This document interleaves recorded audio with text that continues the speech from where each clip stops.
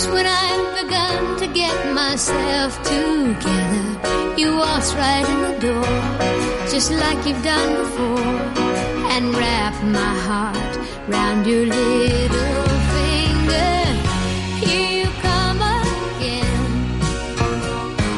Just when I'm about to make it work without you, you look into my eyes and lie those pretty lies, and pretty soon I'm wondering how I came to doubt you. All you gotta do is smile and smile, and there go all my defenses. Just leave it up to you, and in a little while you're messing up my mind and filling up my senses. Here you come again, looking better than a body has a right to, and shaking me up so that all I really know is here you come again. And here I go.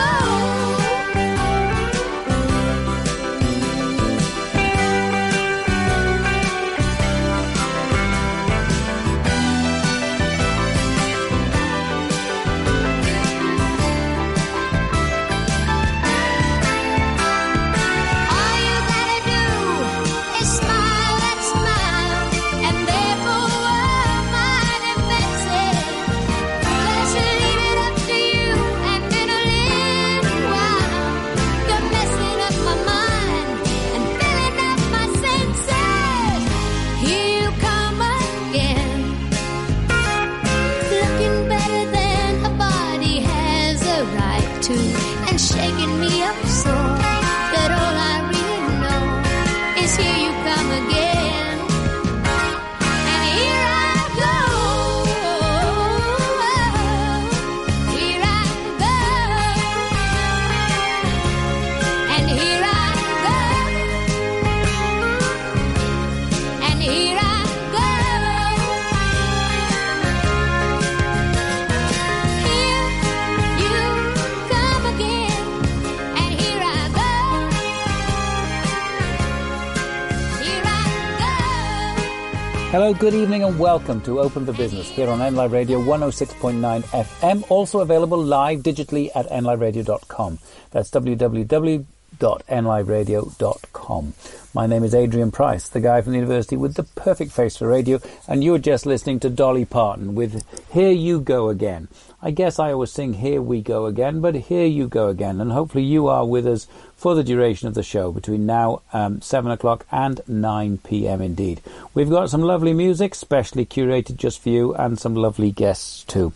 With what this week is an all-female lineup, we will be hearing from Fiona Baker, Councillor Fiona Baker, who is a member of the West Northants Cabinet, as part of the series interviewing all the councillors with cabinet responsibilities. We'll be talking to Rhian Williams from Be Better Known, a PR marketing agency, and this occasion she's promoted herself and got national attention from one of her TikTok films. And we'll also be talking, my guest, Joe Gordon, the CEO of the Royal and Derngate, and also the core at the Corby Cube. So plenty of action. Now, my first guest is Joe Gordon from the Royal and Derngate, and just coming towards the end of the Panto season, and this year it was Snow White and the Seven Dwarfs. So I can't think of a better song than this one, really, to play just before we welcome Joe to the show. It is Hey Ho, about Snow White and the Seven Dwarfs.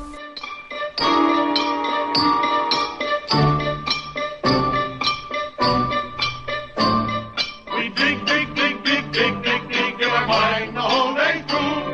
To dig, dig, dig, dig, dig, dig, dig is what we like to do. It ain't no trick to get rich quick If you dig, dig, dig with a shovel or a pick. In a mine, in a mine, in a mine, in a mine, where 1,000,000 diamonds shine. We dig, dig, dig, dig, dig, dig, dig from early morn till night. We dig, dig, dig, dig, dig, dig, dig up everything inside. We dig up diamonds by the score, 1,000 rubies, sometimes more, but we don't know what we took them for. We dig, dig, dig, dig, dig.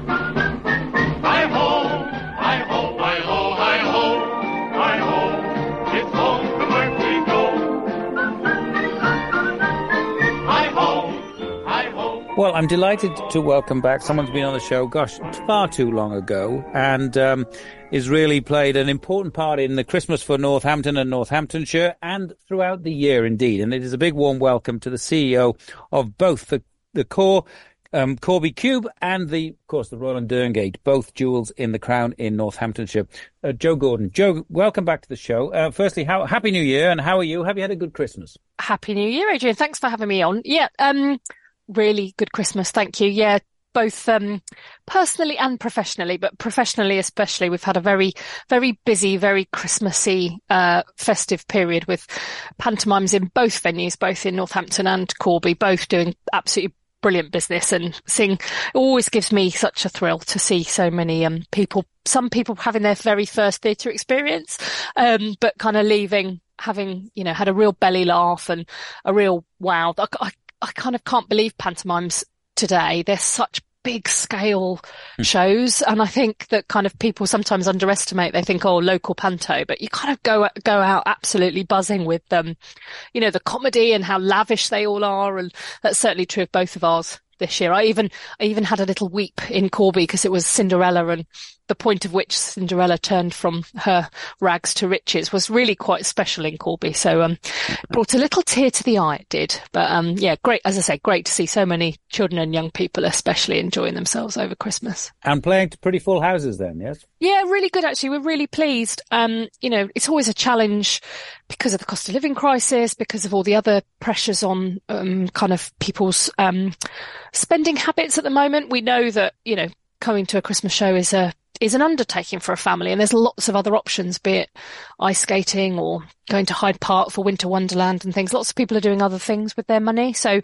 we're kind of aware we need to stay competitive and make sure that experience is top notch. And it's been really pleasing, really, really pleasing year. Apparently it's true of panto across the country. Talking to all my peers, it really does feel like, lots of people are supporting their local theatres by going out to panto, enjoying themselves. And it's such an important time for the sector. It's such a big deal, Christmas, in terms of us kind of being sustainable. So it's brilliant to hear from so many peers that, everybody across the board seems to have had a positive year.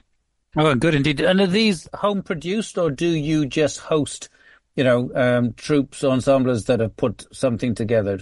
So in Corby, it was a completely visiting show. So they brought it in, though there was a local director that worked on it, fantastic director called Sam Monday Webb, who works out of Northamptonshire. And it's a co-production in Northampton with a company called Evolution. And that basically means, there's some roles that we'll do, some elements of the production we'll do, and then some elements which they'll completely bring with them. They are absolutely the panto experts. So in terms of the staging of it, in terms of the script writing, they did all of that. But our wardrobe department, for example, made all those spectacular costumes that everybody saw on stage.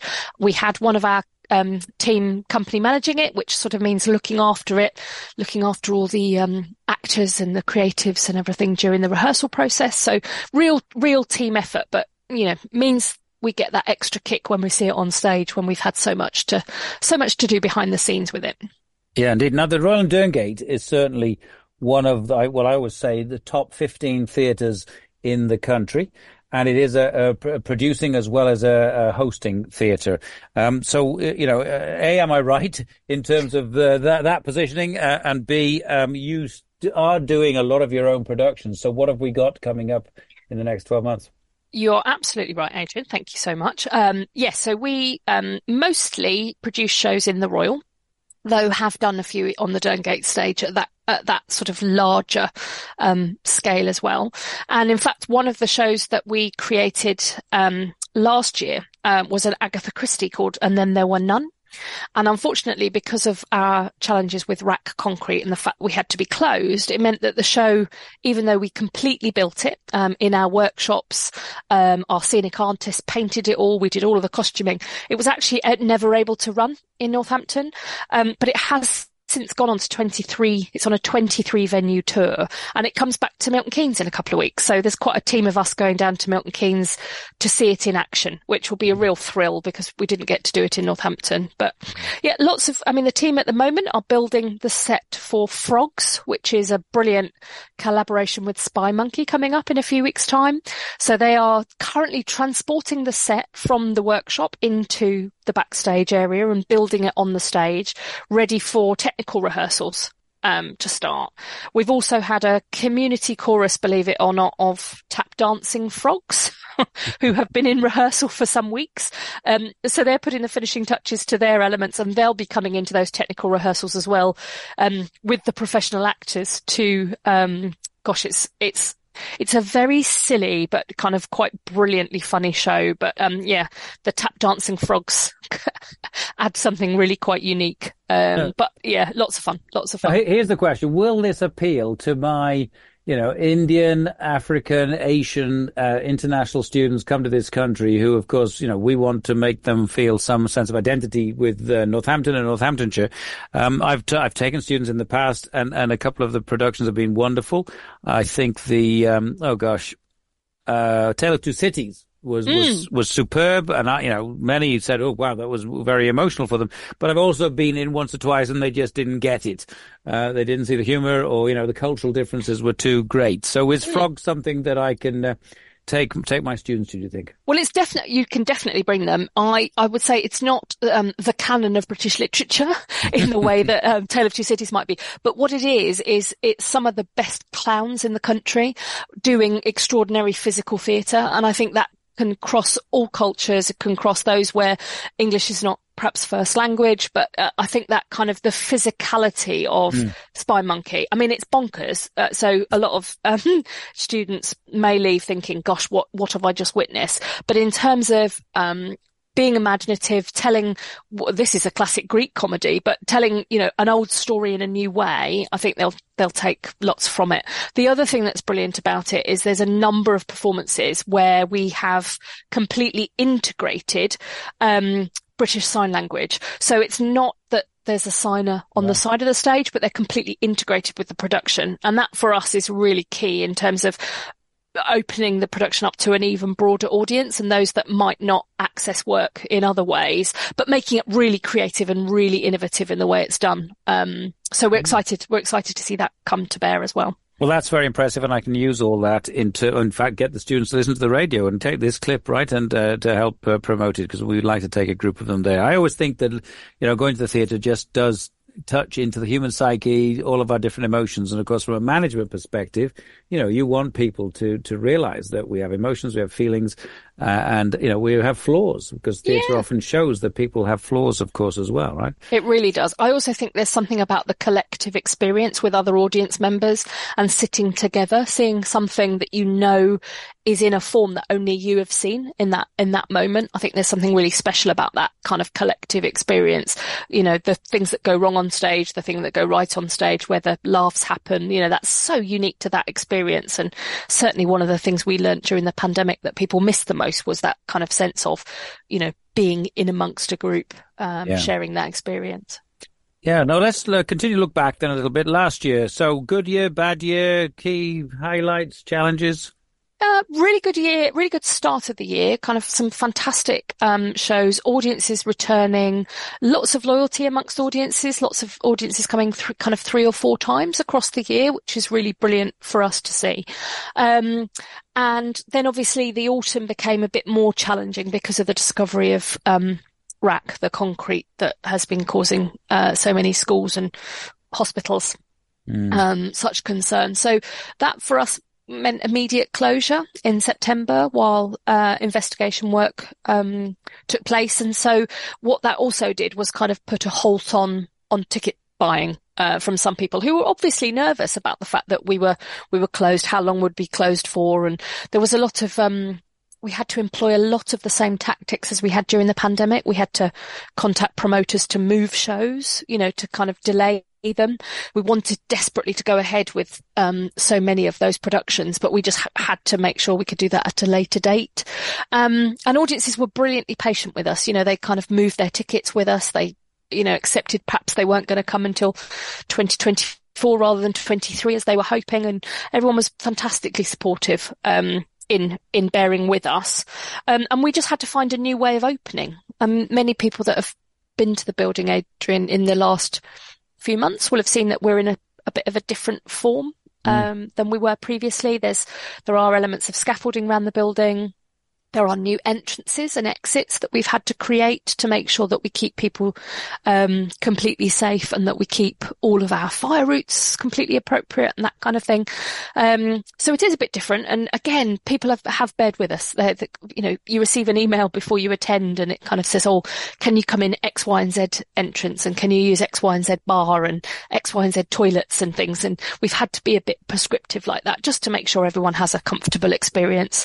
And it's been great. And, in some ways it's been lovely, because with the Royal in particular, obviously it was built in the 1880s. And to some extent we've had to go back to its kind of origins, and people accessing the building in the way that people would have done, in the late 19th century, which is kind of brilliant, really. And I know lots of people have been very nostalgic about their previous experiences when they used to attend the Royal, perhaps as children. Oh, I remember when we came in this way, and I remember when the bar was there, and all things that obviously have evolved over time. But have had some real nostalgia about reaccessing elements of the Royal that perhaps they haven't seen for some period of time. When's it going to get back to so-called normal then? So we're just waiting on a final set of results. So at the moment, it's completely safe, and everybody that comes in the building, so once you're in the auditoriums, you don't know any difference. It's only those entrance ways and exits, really. And what we were just waiting is for the final set of results that are going to tell us effectively what kind of this concrete it is, and whether or not there are some mitigations. So there's some kind of clever bracing, as it's called, that can sort it out, or whether or not it will need replacing. And then we just start to program what that looks like. But we're not anticipating any more closure, and we're anticipating being able to do that whilst we're operating and do it safely. So no need to worry. Go along and enjoy the same, because on the stage, in the auditorium, absolutely top class experience. You don't see any of this. Right. Yeah, and it's just bearing with us, as I say, that the loos perhaps aren't what people are used to, or they have to use a specific bar over others. But gosh, the experience over Panto, that tests it the most, in terms of the audience type and how busy it is, and it's held up really well. So yeah, I'm very encouraged as to what this spring could and will look like. Glad to hear it. Now, since we last spoke, I think you've also had a relatively new leadership team in place. Anything you'd like to share with us there in terms of news? Yes, absolutely. So our previous artistic director, James Staker, moved on after 10 years in post, which obviously is he achieved so much in that decade. It's a really long period of time. And we've welcomed Jesse Jones to the organisation as our new artistic director this autumn. Jesse's fantastic. He is... he's just brought such energy with him. He was with the venue about 8 years ago in a slightly different form when he was a director. He was on a kind of supported placement scheme as a director, and worked with the venue on a number of different shows. So he really understood Northampton and was really excited by it. So when he applied, he was just so brilliant in talking about Northamptonshire's communities and its audiences, and what he felt like he wanted to bring for the town as well as for the venue. That real sense of us as a theatre that serves its community. So some really exciting things. So unfortunately, he arrived as the rack was discovered. So it was a slightly disjointed first few months. But gosh, we're all looking forward to a new year now, where we look ahead, start planning what his first big season of new shows will look like. So they're going to be the shows that we make in the theatre. So they'll be the kind of ones where he will commission plays to be written. He will find other scripts and productions that he's keen to do. He'll find new partnerships, and they'll all be worked through. So Spine Monkey is a show that was already programmed. So the Frogs that I've been talking about is sort of the end of our previous artistic director's tenure. So we're looking forward to the kind of later on in 2024, where we start to produce more of Jesse's work and kind of take us into our next era. We've also got a brilliant woman join us, Holly Gladwell, who is actually deputising for me now. She's the deputy CEO, but she heads up all of our producing and programming. So she's looking kind of very strategically across the Derngate Auditorium, across the Royal Auditorium, looking for the types of shows that we're programming, how we're developing audiences, how we're looking after artists, how we're supporting local artists as well as emerging artists across the region, as well as nationally, and sort of bringing basically the biggest and the best to Northampton so that people can look in their brochure when it arrives and feel that quality of those big West End shows that are visiting us, like you described, Adrian, as a hosting venue, but also seeing those ones that we're making and kind of going, do you know what? I trust Northampton. The quality of what they produce is so good. We're going to give Frogs a go, or give whatever the new season of Jessie's productions are a go. I think people will really find something to challenge them, like they say, to kind of think about their kind of emotional reaction, but real entertainment. That's what Jessie's all about. It's kind of everybody having a lot of fun. Well, he's worked with a company for a long time called Wardrobe Ensemble, and we have produced their work before, and what it is kind of really warm-hearted and funny, and some of it's quite political, but kind of currently funny. And yeah, I'm so excited about what his first season will look like. Oh, so satire and irony and all those sort of things, yeah? Absolutely. And humour in the disastrous or wonderful state we find the country. Exactly that. Oh, that's right up my street. Well, as a big lover of theatre and a big fan of the Royal and Derngate, yes, to the listeners, if you don't go. It is tremendous, and it does transport you. It takes you away from the daily worries. You see world from a different perspective, whatever it is, whether it's dance, music, or theatre, drama, or comedy, of course. Now, just tell us a little bit, but you have responsibility for the Royal and Derngate here in town, Northampton, also the core in the Corby Cube. So in terms of, I don't know, scale, or how many seats one has, or just the different perhaps strategy you have for those two venues. Yeah, so Royal and Derngate is obviously a lot about the work that goes on the stage, but also has what we call a creative learning program. So that's the work we do with schools and communities off the stage. So that's, for example, our weekly youth theatre that might come, our over 50s dance group, or our play appreciation group, or our directors play reading circle. Lots of kind of community activity that actually goes on, but in a way that perhaps people don't hear about quite as much as they might hear about Grease being on the Derngate stage. Well, Corby takes that creative learning program and really develops it. So one of our key outputs in Corby is about delivering those kinds of groups, whether that's workshops, whether it's ways of getting schools integrated, but also working with some of the real challenges in some of the areas of real need in the north of the county, thinking about particularly children and young people and how we raise the aspiration of children and young people, but how we also help to tackle some of the issues around poverty, around antisocial behaviour, which are very, very prevalent across the county, but kind of specifically in pockets around Corby. So there's lots of work in Corby, lots of brilliant programmes actually outreach, so work in communities going on, which is using art, songwriting in some instances, kind of writing rhymes and raps and doing visual art, graphic art,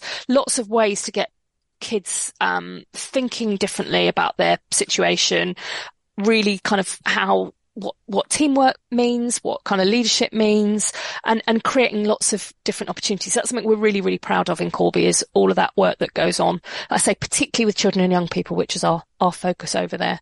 But we also have a programme of shows over there. We've got a 450 seat venue over there in the Cube building, which, as I say, has just had Cinderella all Christmas. It has a brilliantly varied one night programme, lots of cracking music acts, lots of comedy, some spoken word. We've got the RSC are doing a schools programme over there at the moment, as are the Royal Opera House, who are working with Corby, believe it or not, to offer schools programmes in that space for young people to learn about opera. So yeah, lots of exciting things going on in Corby. And I say some that are similar to what people expect from Royal and Derngate, and some that are really quite different. Different. An even stronger social mission, so less about a performance every night, but much more about community engagement, community support, community enlightenment. Yeah, and encouraging young people and local people onto the stage as well. One of the things we do in Corby that we're very proud of is quite how many local groups hire the space to put their own performances on, but also how we can take people perhaps from some of those outreach groups, that people who have never thought that theatre was for them before, and take them from, that kind of intervention to actually, well, maybe I will come into the studio space to, with my group to do a workshop. Oh, maybe I will have a look at what's on the stage. Or maybe I will come and try that. And for us, it's about those pathways as well. For those people that, can often, theatre can often not be the most accessible, medium. And I think for Corby and for Roland Oakgate, one of the things is for us to say, look, this venue is for everybody. We want everybody here. And, so exciting potential, I think, for both spaces to be even more embedded in communities and like I say, tackling the needs that exist in support of, so many other brilliant charities that are already working in those spaces. Yeah, no, tremendous. A catalyst for so much. So in terms of, I wanted to explore with you a little bit sustainability or ESG or all that sort of fancy stuff. But from a social impact perspective, I mean, very strong. Obviously, the environmental impact, I would imagine, waste, energy, water, you manage and monitoring those things. But, just perhaps give us a bit of a flavour for the sort of sustainability ESG approach that you take. So there is a sector-wide initiative called the Theatre Green Book, and it was created completely independently by a group of venues who were kind of thinking long and hard about things like transport. So when you're touring, if you're touring a show, the impact that you're having from a touring perspective on transport is enormous. When you are building sets and you're not necessarily thinking sustainably in your building materials, with some of the international tours, the number of travel miles that are being clocked up there, the kind of paper usage around scripts and things, there's lots of different elements really, as well as what hungry beasts big buildings like ours are in terms of electrical usage, in terms of lighting rigs. And so the Theatre Green Book was designed, there's a Theatre Green Book that deals with production, which is the producing and creating of shows, and one that deals with buildings. What it means is we get great access to experts in the field. Where are those venues that are really leading the way from an ESG point of view? Where are they delivering, really exciting things in terms of reimagining? And it's actually set some targets for us, to do so. So we kind of want to prove that we are not a beginner. We're an intermediate from a Theatre Green Book perspective. That means we have to recycle a certain amount of material every year in our set construction. It means we have to share props with different venues across the country rather than buying new all the time. So lots of kind of individual elements. We have to, from a buildings perspective, commit to the reduction in consumption of energy, replacement of light bulbs, thinking about photovoltaics on the roof, lots of this. So there's lots of kind of, aspects, particularly from an environmental point of view, but it gives us a great framework and a great set of peers who we can kind of test each other and keep pushing each other on what we could achieve, as well as being involved in things like, the university's initiatives from a local perspective to get everybody thinking really boldly about how we're all working towards that carbon neutrality that we're hoping to support each other in all achieving by 2035, hopefully. Well, no, that's very clear on the environmental side. On the social impact side, are you measuring that now? Is there a standardized approach to how to measure the impact? Obviously you've got your stakeholders are the local authorities, and the Arts Council. The Arts Council, yes. Yeah. But what's really interesting though is that kind of Arts Council are obviously very hot on that kind of social impact. So we have various measures that we have to report against to them as well as the local stakeholders, which is actually really useful for us, both qualitatively and quantitatively capturing that information, whether that's case studies from, I've got one of my colleagues at the moment who started as a young person in our youth theatre about 13 years ago and is now, effectively running one bit of the operational element of the theatre, which is fantastic. And it's capturing some of those journeys, as well as impacts of things like our schemes to get young people in watching shows from areas that may have otherwise not previously engaged and things. So lots of data crunching around access and postcodes, as well as I say, some more qualitative. We've also got two brilliant forums. We've got a people's panel and a creative council, who are groups of people from the local communities.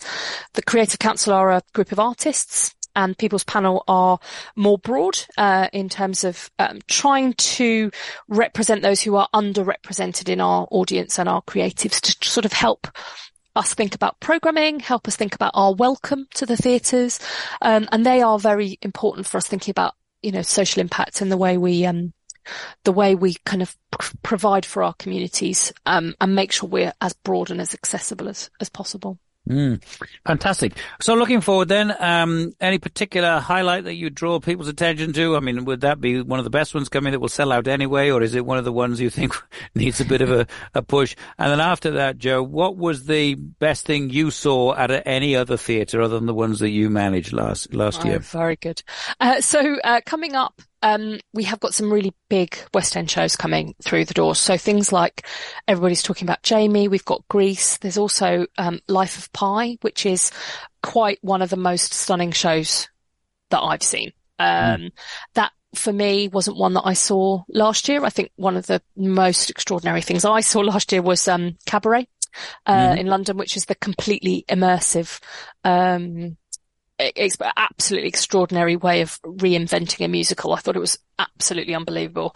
But yeah, I would encourage people, if they like, you know, theatre of a scale, but they like really rich storytelling, then Life of Pi, telling the story of the book, the story of the film, but also just the most exquisite puppetry. It's almost, if people have seen Warhorse, or versions of, I would think that in terms of the scale and the beauty of the puppetry.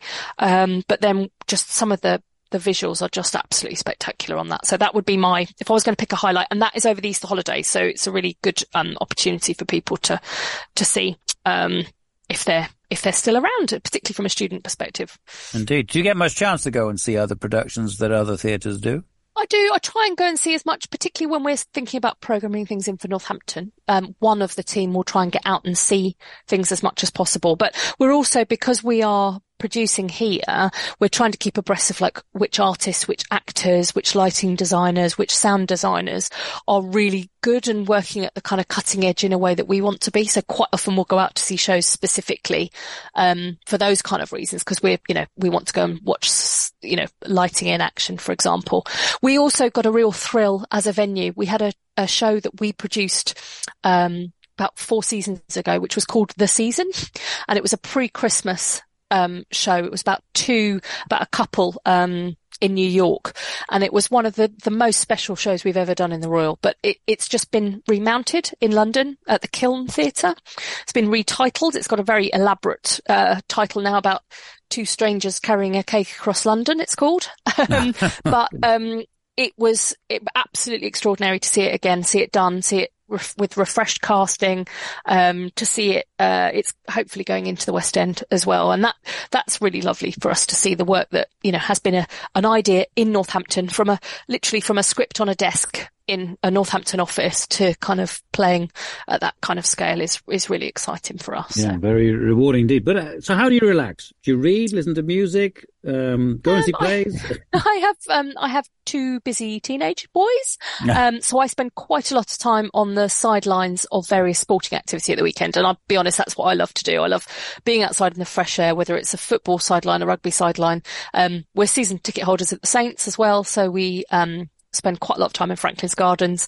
But I'm married to a Kiwi. So, a lot of our lifestyle is quite outdoors and revolves around barbecuing, even in this weather, and kind of socializing really. So, that's part of what I do to relax. I think last time you came on, we talked about bringing the whole self, the whole person to work, and the atmosphere you were trying to create with your colleagues. Is that still a theme? Is that well embedded now? It really is a theme. I think one of the moments I like across the week best is our Tuesday morning brunch that we have, which is a whole organisational brunch, and that's where everybody around that table, whether it's one of our box office assistants, whether it's me as CEO, whether it's our finance director, everybody just contributes something to that session, whether that's kind of their own experience of the weekend, whether that's something to do with work, what they're focusing on that week. And that's a real kind of opportunity to sort of touch point for everyone at the beginning of the week to kind of come together. And the lovely thing for me, like you say, that bring your whole self is more and more that is, this morning's, for example, we were talking about Red January, the Run Every Day January, and there's about 3 or 4 team members who've decided to take part in that. And they were talking about that at the brunch to get more people involved. There was 2 people talking about the battle they had at the staff party on air hockey last weekend. And, it's things like that which I think just kind of add a level of camaraderie and, and focus, which I think is really useful in a work environment. So yeah, I'm very much still committed to that sense. Excellent. Well, you'll be pleased to know that the programme has certainly drawn my attention. So I've seen One Life and Ferrari in the film house already. Yes, very good. Very good. And I booked tickets, in fact, for part of the present for my wife was 3. Can you believe that? 3 in one go. I must have spent a lot of money that night. Well done. Well done. It's lovely to see people back using the film house, though, and really enjoying it. Wonka's been phenomenal for us over Christmas. It's really been brilliant to see. And One Life is about to smash all box office records, I think, for us. Really? It's proving really popular. Well, good old Anthony Hopkins, of course, absolutely a fellow Welshman indeed, doing very, very well indeed. So yeah, I'm going to see The Mousetrap, Ranulph, Serena Faines, and Shen Yun. So I'm looking forward to very good. those. Yeah, enjoy. I'll be really interested to hear what you think. It's the first time we've had Shen Yun through, and the scale of it is quite extraordinary. So we're it normally tends to venues a bit larger than ours, so we're kind of excited to see what all that spectacle on our stage will look like. It's really brilliant. Well, I'm looking forward to it, and I'm also going to go and see Frogs with our students. Well, Joe, thank you so much for a very upbeat message, as always, articulate, enthusiastic, tremendous social impact. As I said at the very beginning, a real community asset, a jewel in the crown, and 2 jewels in the crown. The core at the Corby Cube, and of course, 2 jewels in the Royal and the Derngate, 2 very separate venues. But really, tremendous to hear from you. Many thanks indeed for coming on the show. Keep safe, keep well, keep up the great work, and a happy new year. NLive's Community Notice Board, sponsored by Voluntary Impact Northamptonshire, supporting existing and helping to launch good neighbour schemes across Northampton. If you are struggling with financial hardship and the increased cost of living, Northampton Hope Centre run weekly community food larders found in locations across Northamptonshire. You don't need a referral voucher to visit and can go every week. The larders stock a range of discounted food and free fruit and veg. There are 3 larders in Northampton based at Spencer Working Men's Club on Wednesday mornings, the Hope Centre on Wednesday afternoons, and Blackthorn Community Centre on Friday mornings. Other larders can be found at Brixworth, Daventry, Woodford, Hulse, Brackley and Moulton. If you're struggling to afford food, please take advantage of the support available. NLive's Community Notice Board, sponsored by Voluntary Impact Northamptonshire, supporting existing and helping to launch good neighbour schemes across Northampton. To get your message on air, email noticeboard@nliveradio.com. 106.9 NLive. Anna, Seth and all the team invite you to join them for good times at the Royal Oak, Naseby. Enjoy a fantastic range of beers, carefully selected wines and warm open fires. The Royal Oak's ever-changing seasonal menu means there's always something new to try, and their Sunday roast is a must-try. Next time you're out walking or fancy a break from the kitchen, pop into the Royal Oak, Naseby and let our family look after yours. See royaloaknaseby.com. Papa John's. Better ingredients, better pizza. Start the new year with a tasty big deal at Papa John's, because throughout January you can treat yourself to any delicious pizza at Papa John's across Northampton, and we'll give you a second pizza totally free. It's buy one pizza, get one free January at Papa John's in Northampton. So order now for collection or delivery and save at papajohns.co.uk. Terms and conditions apply. See website for details. Hey you. Yes, you there. Are you listening to this? Well, if you're listening, so are potential customers to your shop, business or service. Advertising on NLive is easy and good value. It's a great way to reach new customers, let them know about who you are and what you do. And radio advertising works. Radio has the power to entertain, educate and engage an audience. And with advertising on NLive, that same audience could become your customers. For more information, contact sales@nliveradio.com. When business owners, directors and key decision makers want to know what's happening in Northamptonshire, they turn to Business Times. Over 10,000 copies are delivered every month, and the pages are filled with positive local business stories. Respected, trusted and always relevant. Business Times is the perfect way to get your business in front of the people that matter. So get Business Times working for you. Click business-times.co.uk. Business Times. Positive about business in Northants.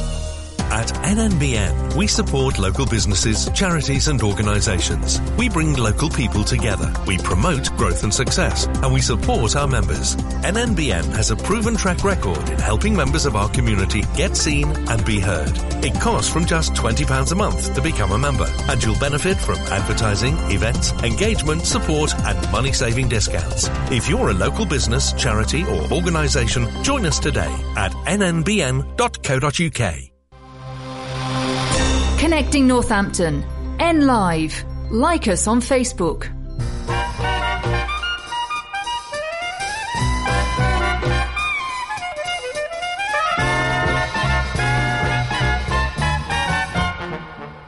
What good is sitting alone in your room? Come hear the music play. Life is a cabaret, old chum. Come to the cabaret. Put down the knitting, the book and the broom. It's time for a holiday. Life is a cabaret, old chum. Come to the cabaret. Come taste the wine. Come hear the band. Come blow your horn, start celebrating. Right this way, your table's waiting. What good's omitting some prophet of doom to wipe every smile away? Life is a cabaret, old chum, so come to the cabaret. I used to have this girlfriend known as Elsie, with whom I shared 4 sordid rooms in Chelsea. She wasn't what you'd call a blushing flower. As a matter of fact, she rented by the hour. The day she died, the neighbors came to snicker. Well, that's what comes from too much pills and liquor. But when I saw her laid out like a queen, she was the happiest corpse I'd ever seen. I think of Elsie to this very day. I remember how she turned to me and say, what good is sitting all alone in your room? Come, hear the music play. Life is a cabaret, old chum. Come to the cabaret. And as for me, I made my mind up back in Chelsea. When I go, I'm going like Elsie. Start by admitting from cradle to tomb, it isn't that long a stay.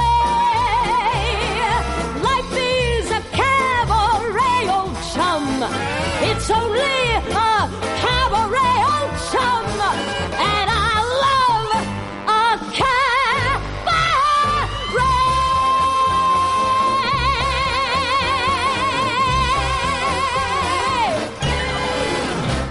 Well, great to hear from Joe Gordon. Always good to chat with Joe, and I hope you also detected a very positive, upbeat message there and a fascinating insight into the theatre, the three theatres, the Royal and Derngate, of course, here in Northampton, and the Core at Corby Cube. Now, there's a tongue twister if ever there was one. And I hadn't quite realised the extent of social community engagement and social value and social impact that the core does. Fascinating, though, insights indeed. And I hope you enjoyed that song by Liza Minnelli from Cabaret, one of the plays performances that Joe had seen that particularly impressed her.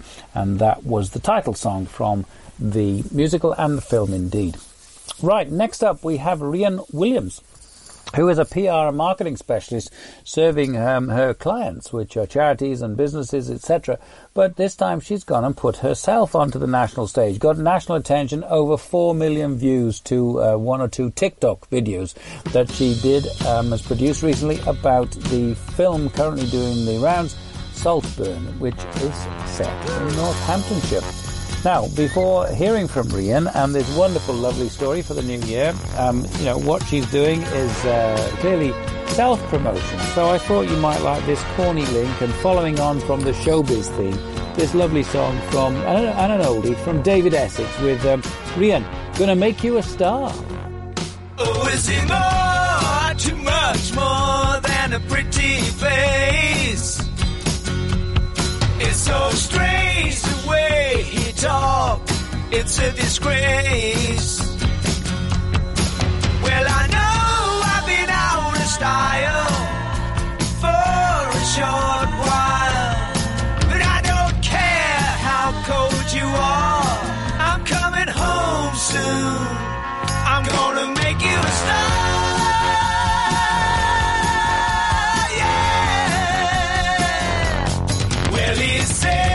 Is into his music, but I don't believe it. He just doesn't seem to understand the rock media. Well, I know I'm not super hip, and I'm liable to take a slip, but I don't care how cold you are, I'm coming home soon, I'm gonna make you a star.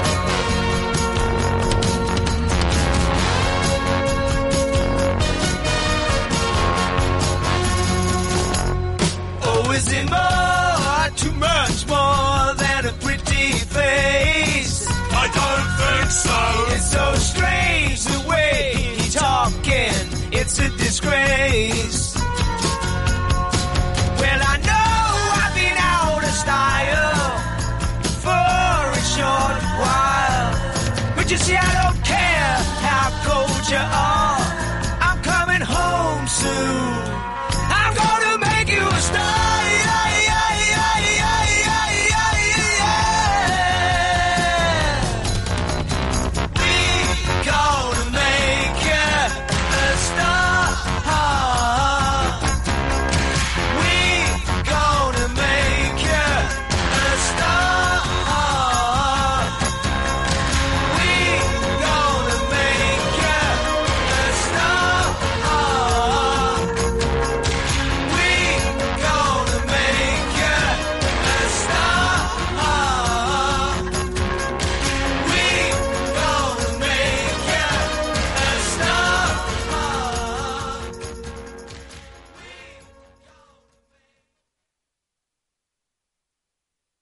Well, here we are in Northamptonshire. For many of us, the centre of the universe, the centre of the UK, of course, hence the logistics, but also a county that perhaps is, people drive through it on the M1, and there's so much to offer, as we try to highlight on this show.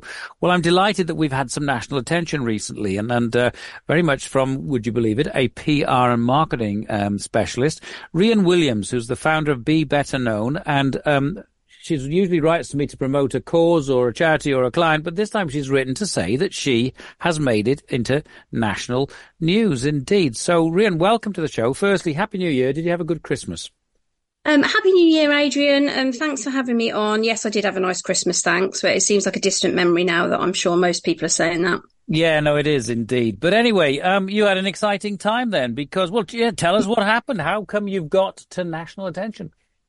Yeah, so I mean, as a business owner in Northamptonshire, I couldn't help but go and have a look at Drayton House once I found out that Saltburn was filmed there. So I hopped in my car and went along on New Year's Day to have a look. And there's a public footpath that goes up through the estate. So me and my husband walked up through there and had a look. And that's where I made my TikToks and kind of came home and edited them and uploaded them. And they, for want of a better phrase, went viral. So yeah. Brilliant. So just firstly tell us Saltburn. That's a film that's doing the rounds at the moment. What's that about? Yeah. So Saltburn is a dark comedy and psychological thriller, and it explores the themes of wealth and privilege, obsession and desire. And it follows a first year undergraduate student called Oliver Quick. Don't worry, I'm not going to give away any spoilers, but he goes off to the University of Oxford and doesn't really have any friends to begin with. But then he meets Felix, who's very, very popular and very, very wealthy. And after their first year at uni together, Felix invites Oliver back to his ancestral home of Saltburn for the summer. And that's what the film's about. And Saltburn is, in fact, Drayton House near Lowick in Northamptonshire. Which part of Northamptonshire? I don't know it, so forgive my ignorance. Lowick. Yeah, which is near where? Well, it's not that far away from Kettering. Thrapston's probably the closest area that closest town that people will know. Okay, so Saltburn is a film, dark comedy. Apparently it's got some, don't watch it with your parents, I think we were saying offline. So a couple of risque moments, but yeah, yes. Very interesting. And there it is featured in Drayton House. So what was what did you try to capture when you took your TikTok? Yeah, so I've been working, as a PR and marketing consultant, I've been working with TikTok for the last couple of years, helping charities and businesses get to grips with the platform and reach more people on the platform. And so I had a good idea about, what would make a good TikTok. But that's just the sort of first starting point, really. You've obviously got to know how to record it and how to importantly edit it so that it captures people's attention. So even before I went there, I had a very clear idea about what sort of TikTok I wanted to create. And I knew I wanted to create two separate TikToks, which is what I did. I even had in my mind already what music I wanted to use, basically kind of how long I wanted them to be, etc. And that's just from having worked, as I say, with TikTok for a couple of years now. Well, now, TikTok, is that the one that disappears after so many days? No, that's Snapchat, I think. Oh, okay. I'm not a Snapchat guru, but I think that's what you mean. Yes, TikToks don't disappear. Okay, and TikTok, is there sort of maximum number of characters like Twitter or X, or is there time limit, or is there an art to this which is high impact? Short but high impact is what you want. Get people's attention, no? That's exactly right. It's predominantly a short form video sharing platform, so it really wants you to share portrait videos that, fill the full screen.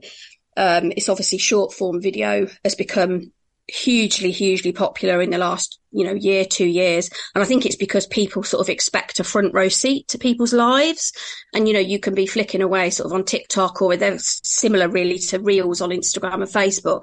And then suddenly you can be transported to, a beach in the Maldives when it's a soggy, miserable, December morning. So it's this whole thing that you can just see and get access to the world. And I think that that's just captured people's interest. And I think if you know how to use TikTok right, obviously it's more of a business to consumer platform. But, as I say to a lot of my clients, business people are also consumers.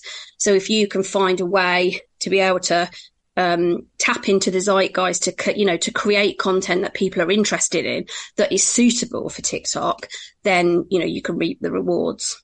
Now, were your TikToks about the film or about Drayton House, or how strongly did you make that link? Yeah, the link was very strong. It said, if you want to go and visit the Saltburn House, aka Drayton House in Northamptonshire, then here's how to find it. So it was very deliberate. As I say, there's a public footpath. So I felt that was, fair enough for people they have been inundated with interest, as you'd probably expect. And I have sort of been stressing that, people do need to stick to the footpath, but I'm in touch with somebody that lives in one of the cottages on the estate, and I've been in touch with him just to sort of make sure that, it's being manageable. And I had a few calls to take down the video.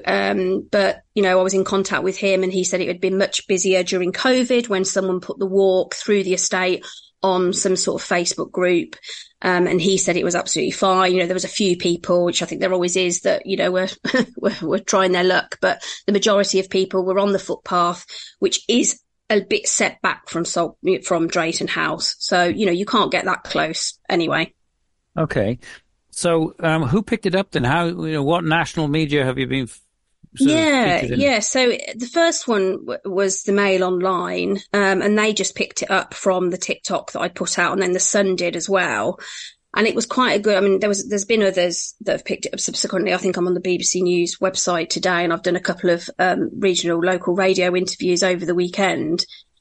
But it's interesting because I think what it shows is, there's more and more journalists are looking on TikTok, but other social platforms as well, but they're looking on TikTok to pick up stories. And in fact, they use the comments that I'd posted in the TikTok, so like in the comments section, as some of my quotes. And what it really showed to me is, I've always known that with TikTok, it's a publicly available platform and people could see what you're saying and doing. So that would have always been at the front of my mind when I was answering queries. But I was so grateful that, I'd been sensible with how I'd managed that. And because, as I say, they could have, if I'd written something, I don't know, they could have used it. So, so BBC have picked it up as well. Yeah. Does Hollywood beckon then? Are you going to be called, to Hollywood to write or do their marketing and promotion for them, or what? I suppose I could dream. No, I don't think it will get quite like that. I think it just captured people's, attention. And it was a very slow news period of time. But then there's a moral in that story as well, that at slower news times, it can be an opportunity for businesses and charities to kind of get their message out there more. So, good learning from that as well. No, indeed. Well, this is a tremendous story. So you do this professionally. Your business, Be Better Known, a PR marketing agency. What sort of client profile do you have? Yeah, I work with lots of different organisations. I am based here in Northamptonshire, but we do work with clients nationally. We work sort of PR marketing and content creation. I've worked in PR and marketing for over 25 years, and it was just a really great opportunity to sort of start working on a more varied portfolio. So it's everything from small, medium-sized businesses, and charities, social enterprises, that kind of thing. Okay. And you used to work at the university, a colleague of mine, of course, in the marketing team there, yeah? Yeah, I did. I worked at the University of Northampton for, I think it was nearly 5 years. I left the year before you opened the Waterside campus, but I was, there right through that period of building, when, they were building Waterside and we were marketing a campus that didn't exist, that we had to find a way to be able to showcase a product, because at the end of the day, with the commercialisation of university places, that's what it was, a service, a product, without actually the product being available. And we had to really innovate to find ways to do that. So that was great experience as well. So how do people find this? Because the probably listeners are saying, where is it? How do we find it? So how do you direct people to the TikTok? So my TikTok's at Be Better Known. So if you, go into TikTok and search that, I should come up. But also, I was mentioning before that TikTok's a very search engine optimized. In fact, a lot of the younger generation are using platforms like TikTok as search engines. So actually, if you go onto TikTok and type in Saltburn House, one of my 2 videos should come up fairly near the top, because of how SEO works on the platform. Now, forgive my ignorance again. Does this need a hashtag? Can it get circulated? Can you sort of migrate from TikTok all of a sudden? I can see it on Instagram or LinkedIn. Yeah, you can share to other platforms. My advice would always be to create natively in the platform you're in. So, for example, the Saltburn video that I made that was on TikTok is on my Instagram. But, you know, I downloaded it and recreated it in Instagram rather than just sort of sharing it because it doesn't like it when it's got, you know, different platforms, watermarks on it. Yeah. So that would be my advice. Just sort of go in and create it again in the platform you want to be in. But yeah, you can. Other people could share it. It's been shared thousands of times. Really? Do you know where in the world people are watching it? Mainly UK and America. That's where Saltburn, as in a film, has been, you know, the biggest hit. What's interesting is 60% of the viewers are under the age of 24. So I can see that in the analytics in TikTok, and I understand how to sort of use those analytics to kind of interpret what I'm doing.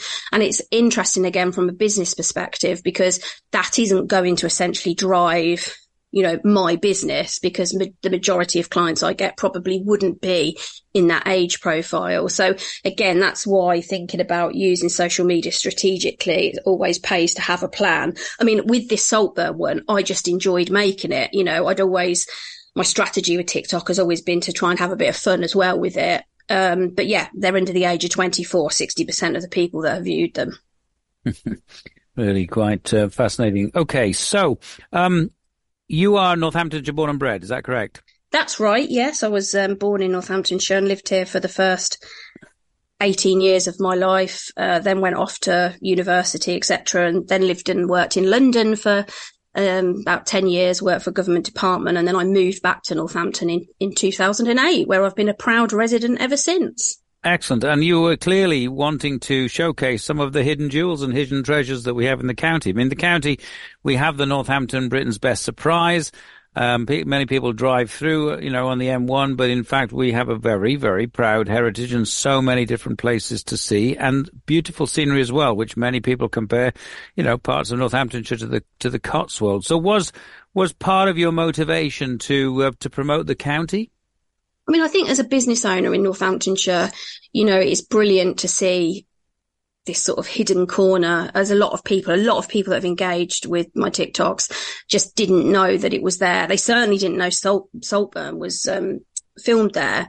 The house isn't open to the public. It's a private house and a family live there. So therefore people don't know about it. And I think, you know, the film is it's so beautifully shot, and it shows Drayton House and the estate in all its glory. And I think, like you say, you know, often Northamptonshire gets overlooked in favour of places like the Cotswolds and Cornwall, when in fact, you know, we've got stunning countryside on our doorstep. And even just the drive out there from Northampton, as we were going through like Lowick and stuff, I just thought to myself, you know, this is really, really beautiful. No, indeed.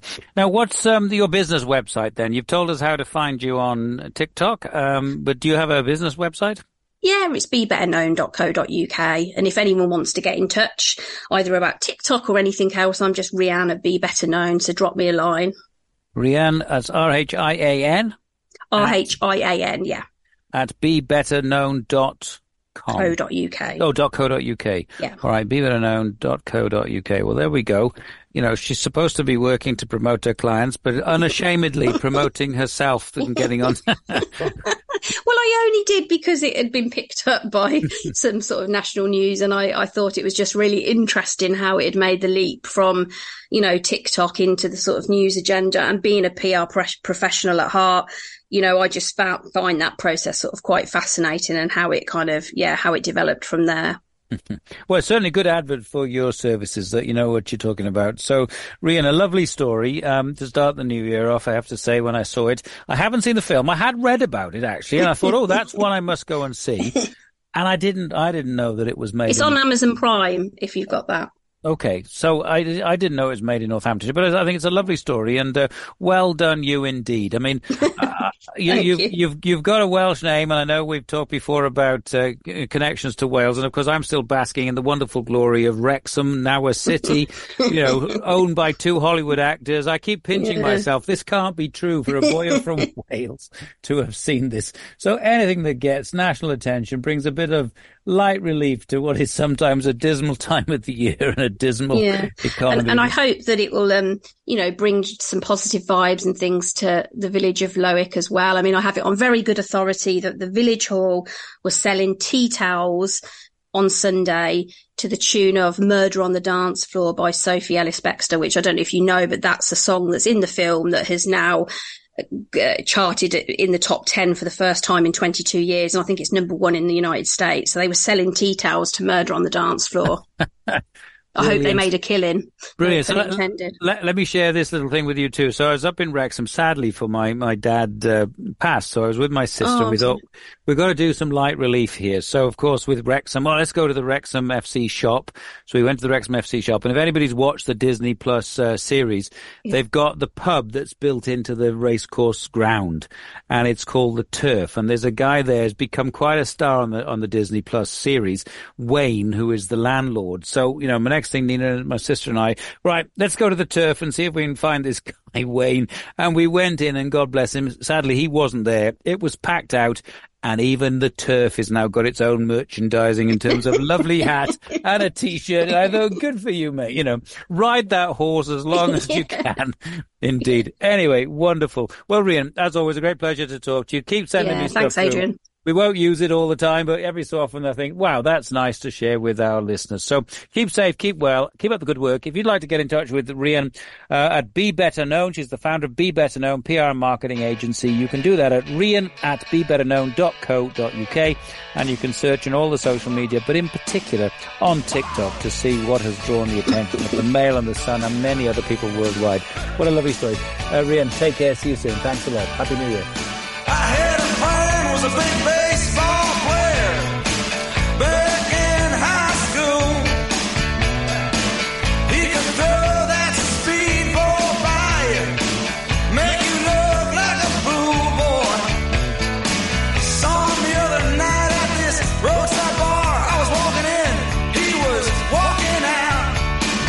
We went back inside, sat down, had a few drinks, but all he kept talking about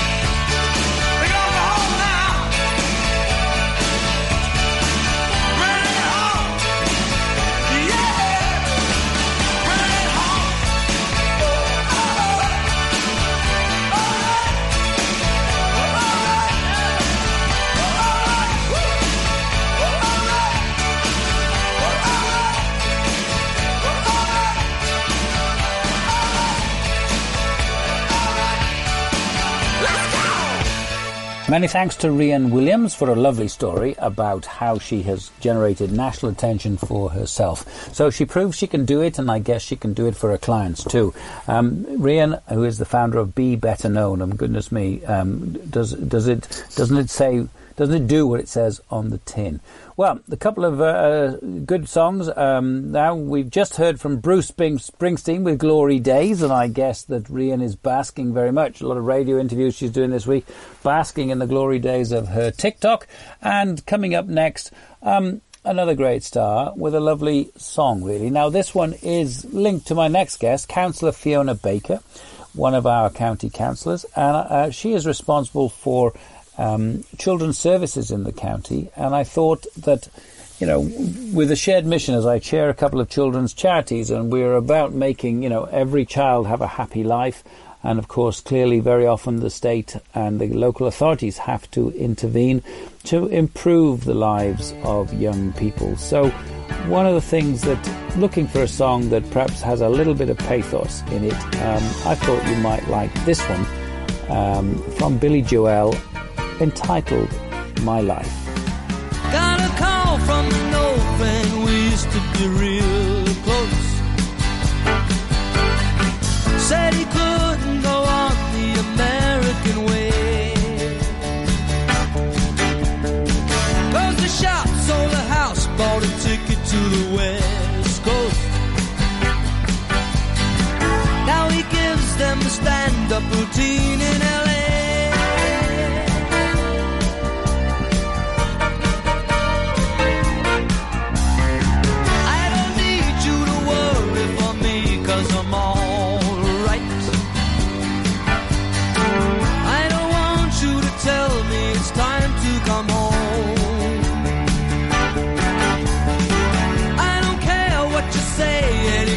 This is my life. Go ahead with your own life, leave me alone. Never said you had to offer me a second chance. I never said I was a victim of circumstance. I still belong. Don't get me wrong.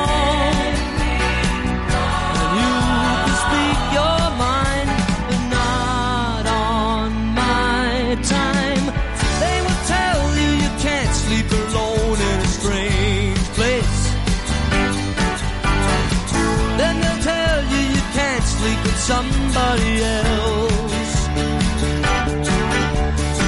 But sooner or later you sleep in your own space.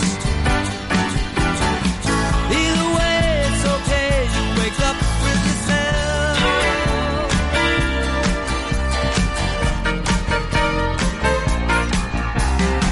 I don't need you to worry for me, 'cause I'm alright.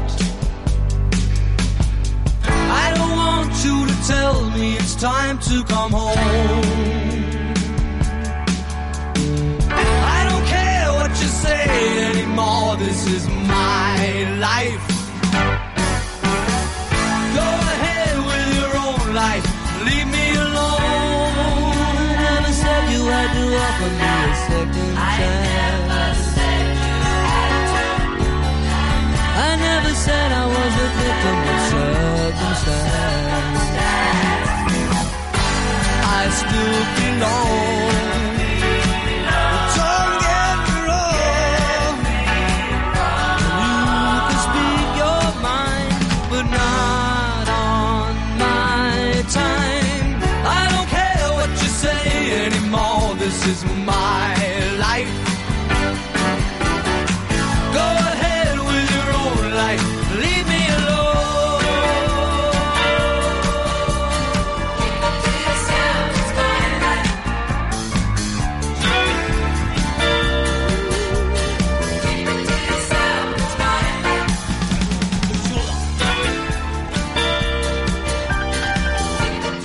Well, we're coming towards the end of the series of interviews with the County West Northants councillors that have got cabinet responsibility. And today it's a great pleasure to welcome Councillor Fiona Baker, who's the cabinet member for Children, Families and Education. Fiona, welcome. This is being recorded just before Christmas, so thank you for taking the time and trouble to do this call, this interview just before Christmas. How are you, and are you ready for Christmas, I guess, is the first question. Very pleased to be here, Adrian. I can't say I'm ready for Christmas, but I think that's probably something we all say, isn't it? At the last minute, it all seems to fall into place. So I'm fine. Thank you very much. Well, this will be airing of January, so we will, at the end, do a Happy New Year and all that sort of stuff. But anyway, children, families and education, that's a big area of responsibility. Am I right? It's one of the biggest or largest budgets within the council's total budget? It isn't the biggest budget. The biggest budget is the adult social care budget, because there is a huge amount of elderly people that have demands on that budget. But we are the second largest, but it's a very, very demanding area of work, which covers a lot of different aspects of the lives of children and families. Yeah, I think we should go into those in a second, but just perhaps let's start with you. How long have you been a councillor for, but either in this incarnation or in the previous county council? I've kind of lost track a little bit, but I think about 16 years or 17 years ago, I became a councillor for Brackley Parish Council, when it was probably towards the end of the time when I was giving up work myself. And thought I'm not a person that can sit around and do nothing. And I moved from a country house into the town. And I was so appalled by the state of the road near where I was going to live that I thought I needed to join the council and speak to them about the roads. But it sort of started in the parish and went on from there, really. Okay. Are you still a councillor in one of the parishes or wards? Or? Yes. Yeah. I'm still a Brackley town councillor. Okay, yes. And have the potholes got any better? Not really. I think the problem is that I live on a road that's not a bus route, so that doesn't really help. No, it doesn't get the priority, I guess. And other than the potholes, what else sort of motivated you to want to get involved in local politics? Well, I don't think I was motivated in the beginning. I think I had a very good friend who was a councillor at the time, and she told me about a vacancy that they were having. And she said they needed sort of doing people, which she obviously felt that I was. So that's how it started. I didn't really have an ambition before to be in local politics. I'd always led a very busy life working. We had an advertising and PR agency in Cheltenham, which was very, very busy. But as I say, I wanted to do some good for the world, and I thought that was the good place to start. Mm. And the agency, you sold that, or you're no longer involved with that, yeah? Yes. Okay, so you do have prior real world or life experience and business experience outside of the council, which I think is reassuring, isn't it, in many ways? Yes, I think it's very important that councillors have that, actually. It is a learning curve when you come into the council, because life moves much more slowly than those of us who are in business are used to. So that is a big learning curve that we all have to work through, because there's various boards you have to go to for approval for things. And then there's cabinet and council before you can get a yes to do something, which obviously in business doesn't happen. You know, it's very much more quick thinking and active. So it is a different way of life, really. Yeah, it must take a big adjustment. I think it's the same for me coming into the university from outside. You know, having worked with Americans when it was like do it yesterday in the university, we have and it's public money, and I understand why, but we do have a lot of checks and balances, and you do sometimes wonder, are they just perhaps one step too many? You know? Yes. And it is frustrating sometimes when you're really trying to do something that you think is really important, and you think, why are we still not doing that? Yeah, no, I agree. Now, 16 years, that's a long service indeed. And you've had a challenging portfolio. Have you always been associated with effectively children, families and education? No, I moved from my next step up in the council role was to become a district councillor at South Northants, where actually I was chairman of the planning committee. So I do know a lot about planning, but they don't do children's services there. I stood for election for Northamptonshire County Council during the last term of the council. And I won my seat there to represent Brackley for Northamptonshire County Council. And I worked as an assistant cabinet member for adult services at the time. And I was asked to take over the children's role when, you will remember that dark day when Northamptonshire were declared inadequate and not keeping children safe. So around that time, I was asked to take over that role. And I did think it would be a big challenge, but I will explain to you why I felt that I might be helpful. It's because I personally, in my personal life, had a child with cerebral palsy, which is a really debilitating physical disability. So I had lived that life. My son has now passed away, but he lived a really good life and a very active, as much as he could, life. So I've actually used all the services and lived the life. So I really felt that I could be a very empathetic person to those people who are in those situations. Well, thank you for sharing that with us. That's very powerful, as you say, the lived experience on the other side, if you will, from the county council services. So I'm sure that's reassuring for many people. How in general do cabinet officers get selected then in terms of responsibilities? Is it put your hand up because you think, or somebody thinks that you could do it? Or, same with central government, I guess. We do see a lot of chopping and changing. And sometimes, my wife was a teacher. Sometimes she thinks, well, does the Minister of Education, have they ever worked in education? Have they ever taught, Yes, no, I understand. No, I don't think, I know that our council leader will tell you that people will contact him and say, I think I'd be very good at doing such and such. But I think there's probably a group of people who are in leadership at the time that see how you are, see how you work, and assess you as a person to see whether you would fit in and do what they think would be a good job, really, because it can be a very member. Yeah. Well, you took on the role in the old county council. We have had, sadly, some cases that have got national attention, and you seem to always have been the one that's the public face when the so-called hits the fan. Yeah. That must be quite tiring and draining for you. Now, how have you coped with that? Because, and we'll talk about the progress being made since, but it's not been once or twice. It's been several times, sadly. It's been on the national news. How do you cope with that, having to face up to, serious issues? It is a very challenging role to have. And as lead member, that's the role that I've undertaken. And I am the person who's named on all of the press releases that go out. We do send out a lot of good things, but they don't kind of get the same priority as some of the more serious issues that happen. And I understand why that is. I think the thing to do is, obviously the first one that happened, it was horrific. And I thought I was very challenged by various media people, and really did feel it was my fault, but actually it isn't. There are a lot of people in the world that are actually should not be involved with children in any way at all. And it's really difficult for any service to have complete control and eyes over what's going on every single where in the county. And these cases, unfortunately, I'm very sorry to say, do happen all over the country. It's not just here. Our services are designed to do the very, very best they can to mitigate those circumstances.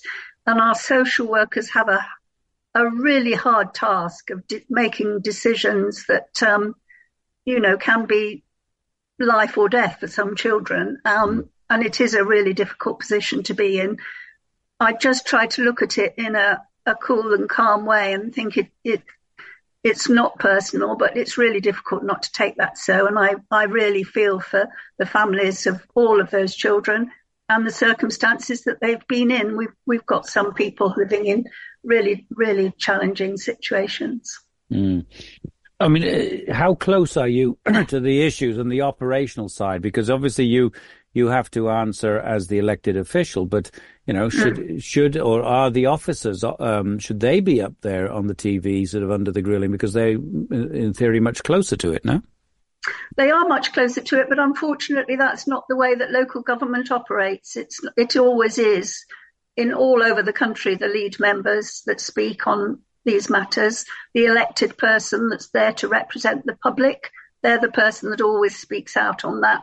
And as you've said earlier, I am not operation at all. And in fact, sometimes I will get into trouble by my chief executive for being operational or forgetting I'm not operational when I think I can just pop in and do something, which is not my role at all. My role is to investigate, oversee, challenge, and look at everything they do. And I can do that anywhere in service. And it is a huge task. And I do it as much as I possibly can. But I'm not the person sitting at the desk on the phone, going out to visit families, etc., and making these decisions. All I can do is to put in place what I think are the safeguards for those social workers working, and hope that we've got all the things in place that support them in the job that they're doing. So when we had the old county council, clearly it had financial challenges. And interestingly, in the last few days, I think we've got another 10 or 12 local authorities that are they close? Is it section 144? Yes. So, I always thought was Northampton the canary in the mine after years of central government austerity.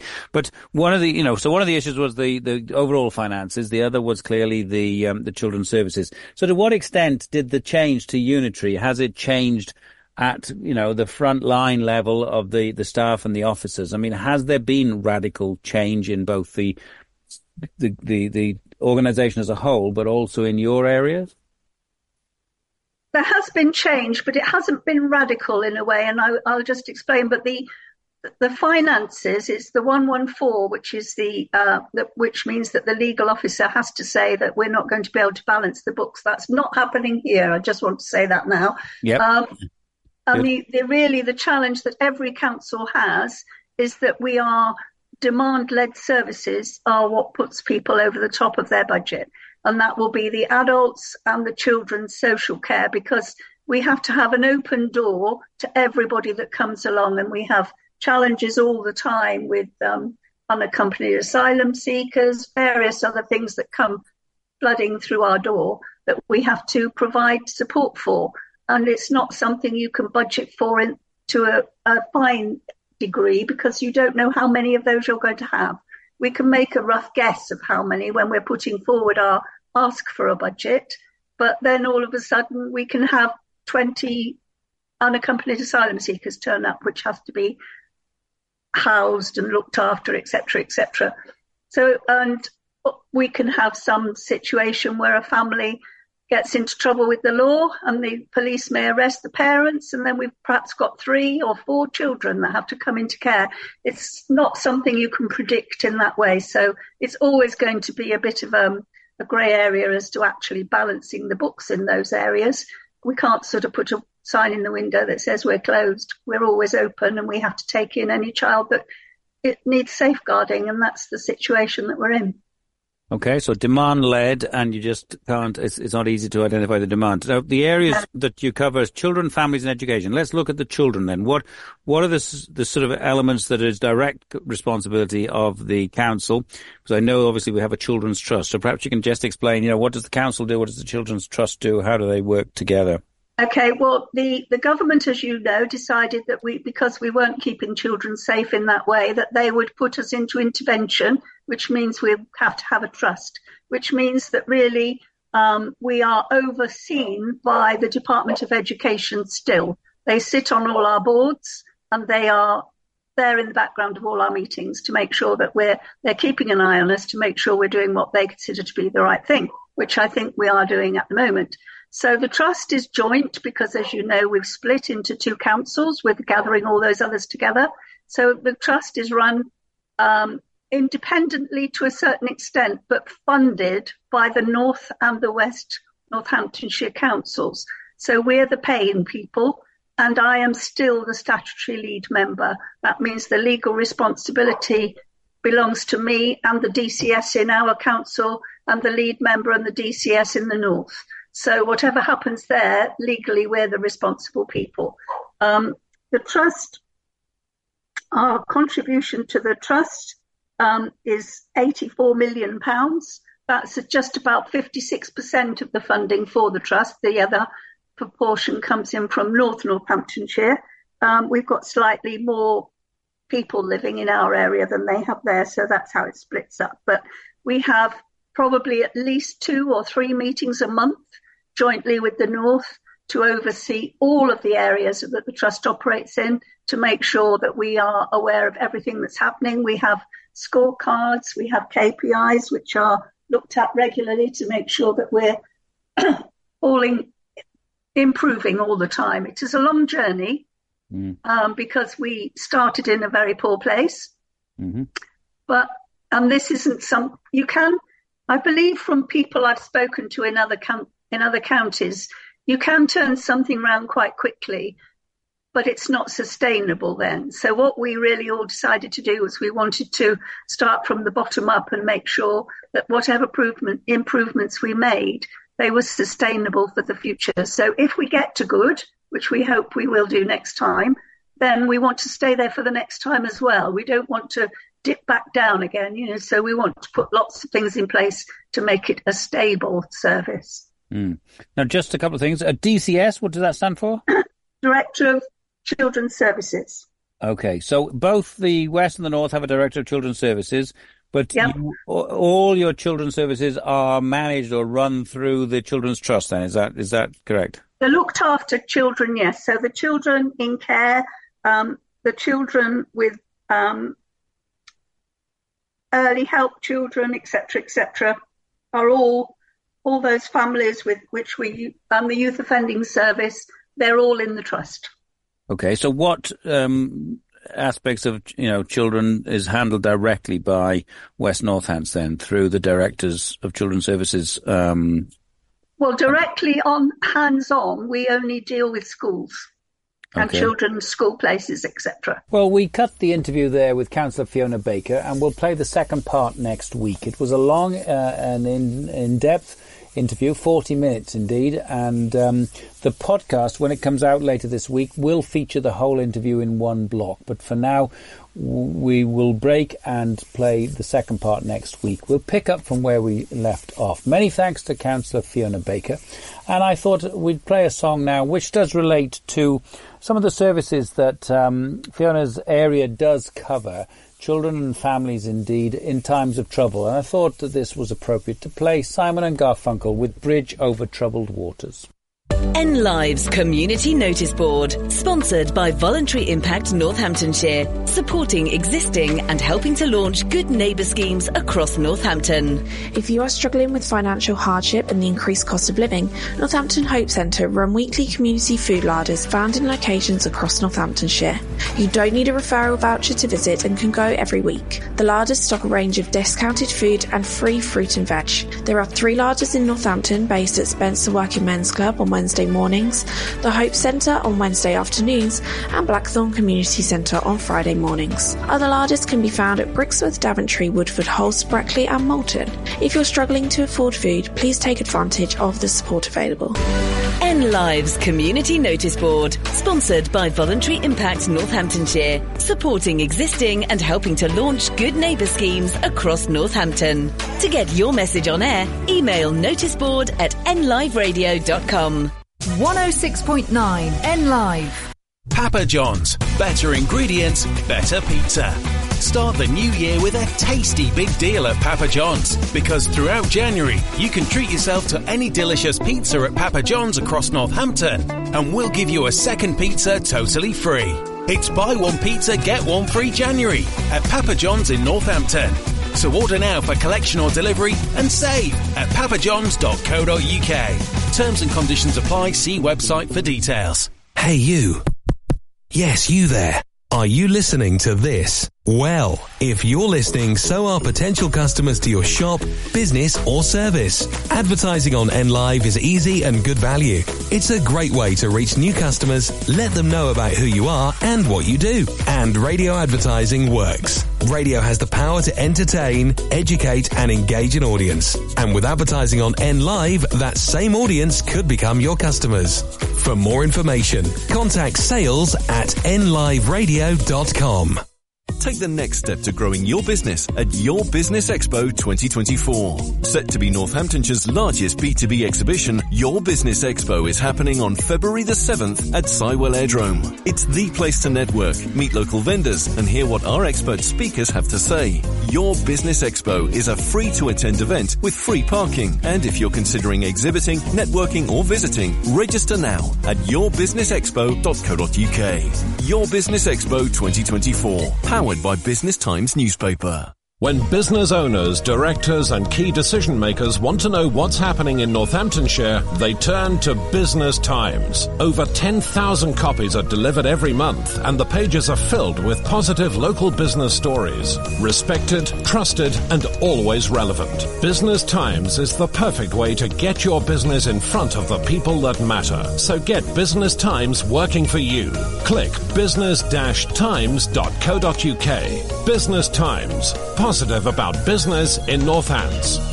At NNBN, we support local businesses, charities and organisations. We bring local people together. We promote growth and success, and we support our members. NNBN has a proven track record in helping members of our community get seen and be heard. It costs from just £20 a month to become a member, and you'll benefit from advertising, events, engagement, support and money-saving discounts. If you're a local business, charity or organisation, join us today at nnbn.co.uk. Connecting the people of Northampton. 106.9 N Live Radio.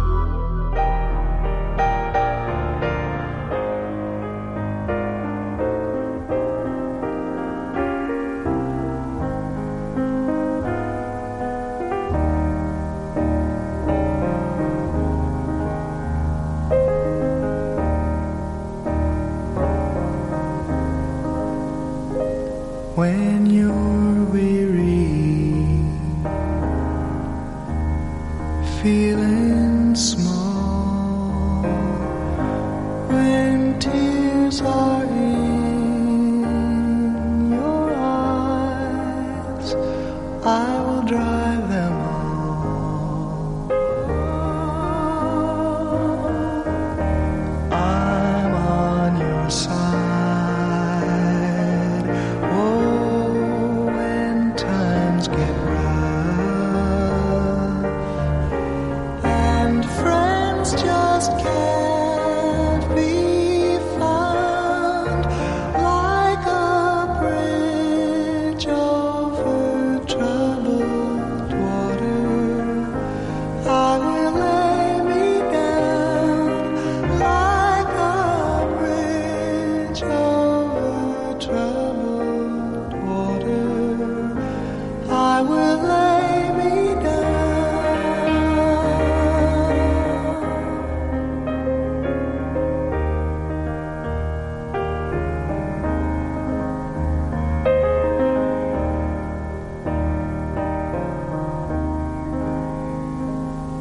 When you're down and out,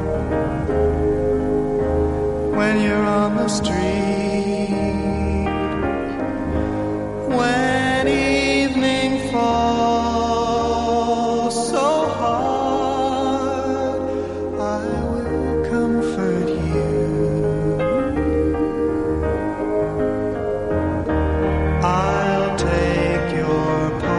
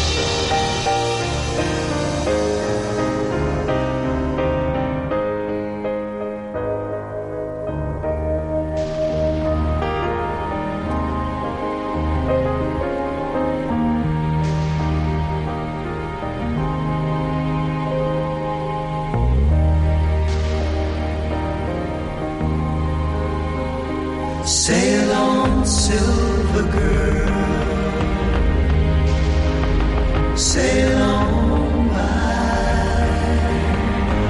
Your time has come to shine. All your dreams are on their way. See how they shine. Oh, if you need a friend, I'm sailing right behind, like a bridge over troubled water. I will ease your mind, like a bridge over troubled water. I will ease your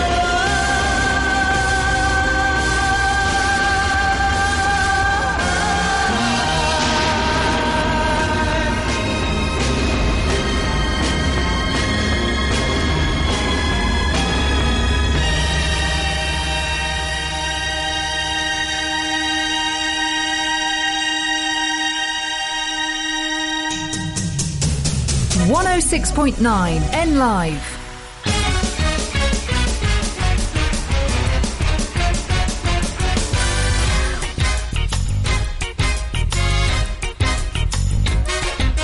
You can't stop an avalanche as it races down the hill.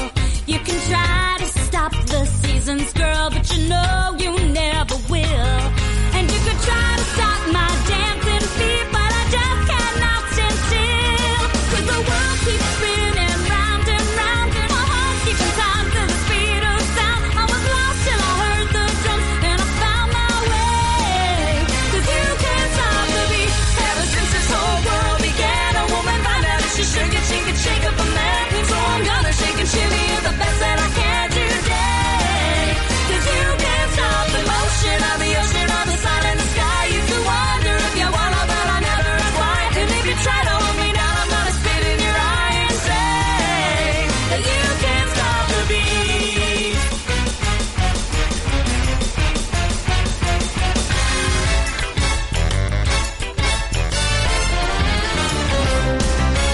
You can't stop a river as it rushes to the sea. You can try to stop the hands of time, but you know it just can't be. And if they try to stop us seaweed, I'll call the NAACP. 'Cause the world keeps spinning round and round, and my heart keeps in time to the speed of sound. I was lost till I heard the drums and I found my way. 'Cause you can't stop the beat. Ever since we first saw the light, I met a woman like to shake it on a Saturday night. So I'm gonna shake and shimmy it with all of my might today. 'Cause you can't stop the motion of the ocean or the rain from above. You can try to stop the paradise we're dreaming of, but you cannot stop the rhythm of two hearts in love to stay. 'Cause you can't stop the beat.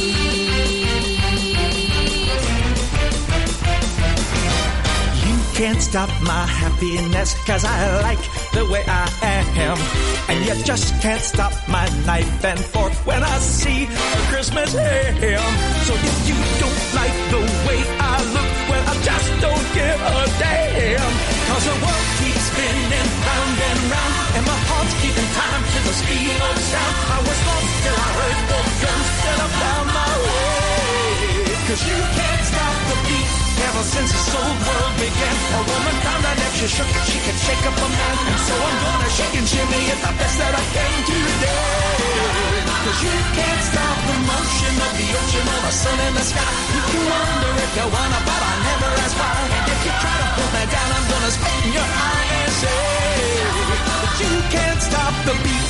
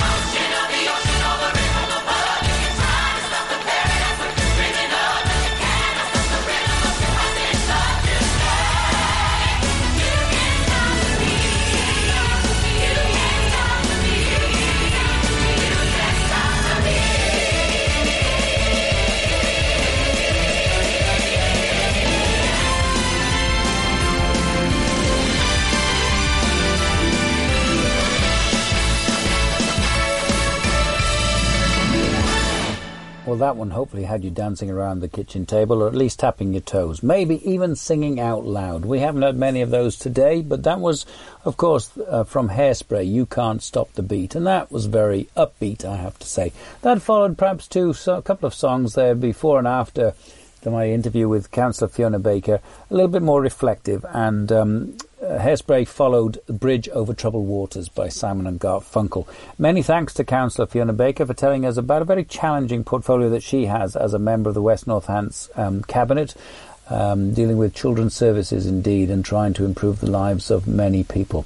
Many thanks, though, to all my guests today. To Rhian Williams with her wonderful story that's got national attention, her TikTok. Rhian Williams, the founder of Be Better Known PR marketing agency.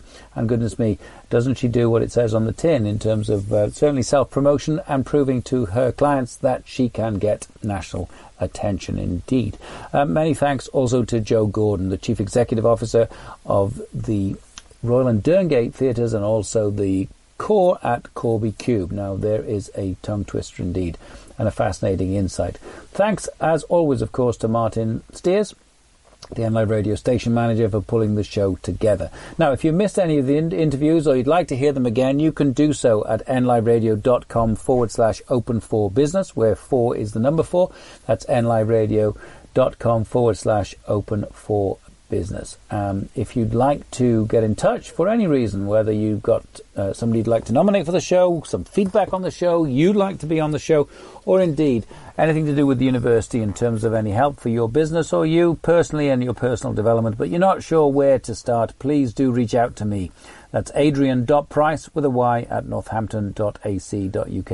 Adrian.price, ADRIAN.PRYCE at northampton.ac.uk. As always, it's been a great pleasure to bring this show to you. I hope you will join us again next week, same time, same place, 7 to 9 p.m. here on NLive Radio 106.9 FM, the station that loves Northampton and Northamptonshire, of course, and you can also hear it live digitally at nliveradio.com. Now, we're going to play out with 2 songs that I think will reflect a little bit show business, theme that we've had this evening in many ways, and also or show business and marketing and PR, and also this sense of opportunity, the sense of rising above lots of challenges that we might have, and being resilient and a positive mental attitude. And the 2 songs that I've chosen for you this evening are from The Greatest Show on Earth, Keala Settle with This Is Me, and that is followed to play out Take That with Shine. I hope you've enjoyed the show. I hope you can join us next week. Many thanks for listening indeed. And here we go to end the show. 2 very powerful songs. Enjoy and good night. I am not a stranger to the dark. Hide away, they say, 'cause we don't want your broken parts. I've learned to be ashamed of all my scars. Run away, they say, no one will love you as you are. But I won't let them break me down to dust. I know that there's a place for us, for we are glorious. When the sharpest words wanna cut me down, I'm gonna send the blood, gonna drown them out. I am brave, I am bruised, I am who I'm meant to be. This is me. Look out, 'cause here I come, and I'm marching on to the beat I drum. I'm not scared to be seen, I make no apologies. This is me.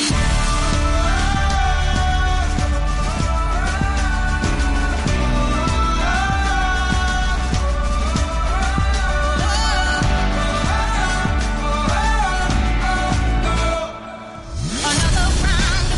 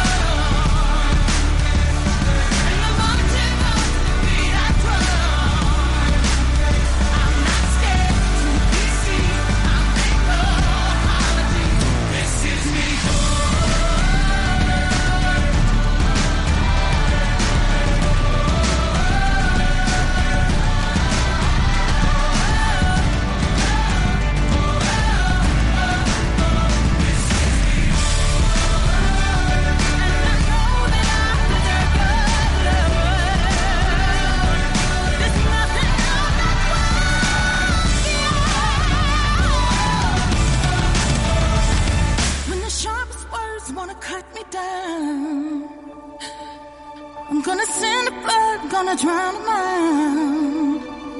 This is brave, this is bruised, this is who I'm meant to be, this is me.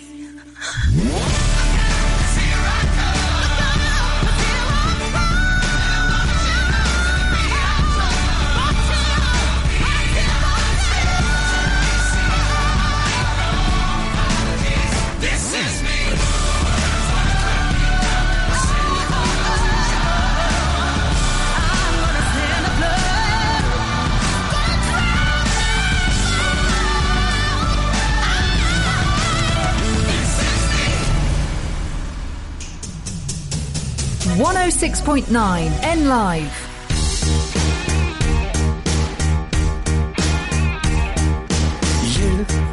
You're such a big star to me.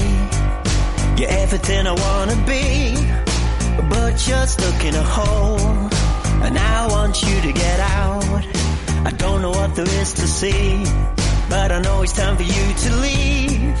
We're all just pushing along, trying to figure it out, out, out. All your anticipation pulls you down when you can have it all. You can have it all. Oh, so come on, get it on.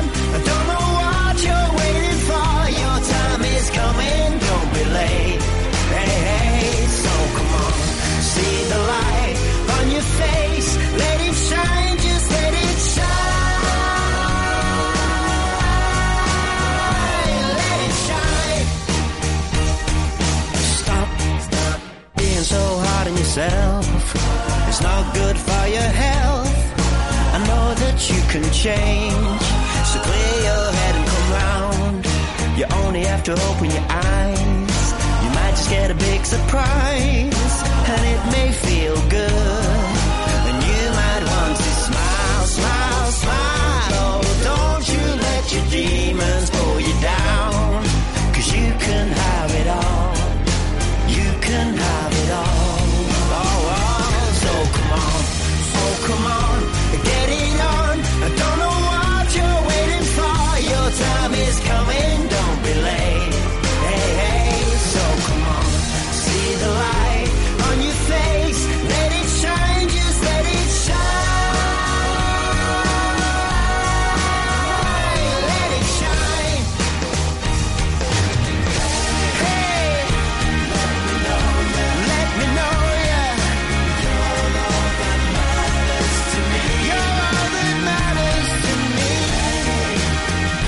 Let me show you. Let me show you. You're all that matters to me. You're all that matters to me. So come on, get it on. I don't know what you're waiting for. Your time is coming, don't be late. Hey, hey, so come on, see the light on your face, let it shine, just let it shine.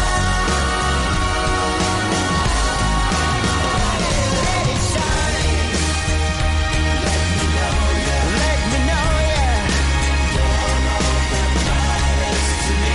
You're all that matters to me. Let me show you. Let me show you. You're all that matters to me. You're all that matters. Let me love you. Let me love you. You're all that matters to me.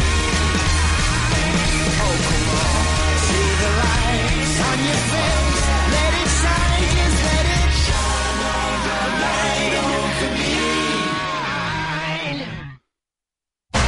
Northampton's own 106.9 N Live.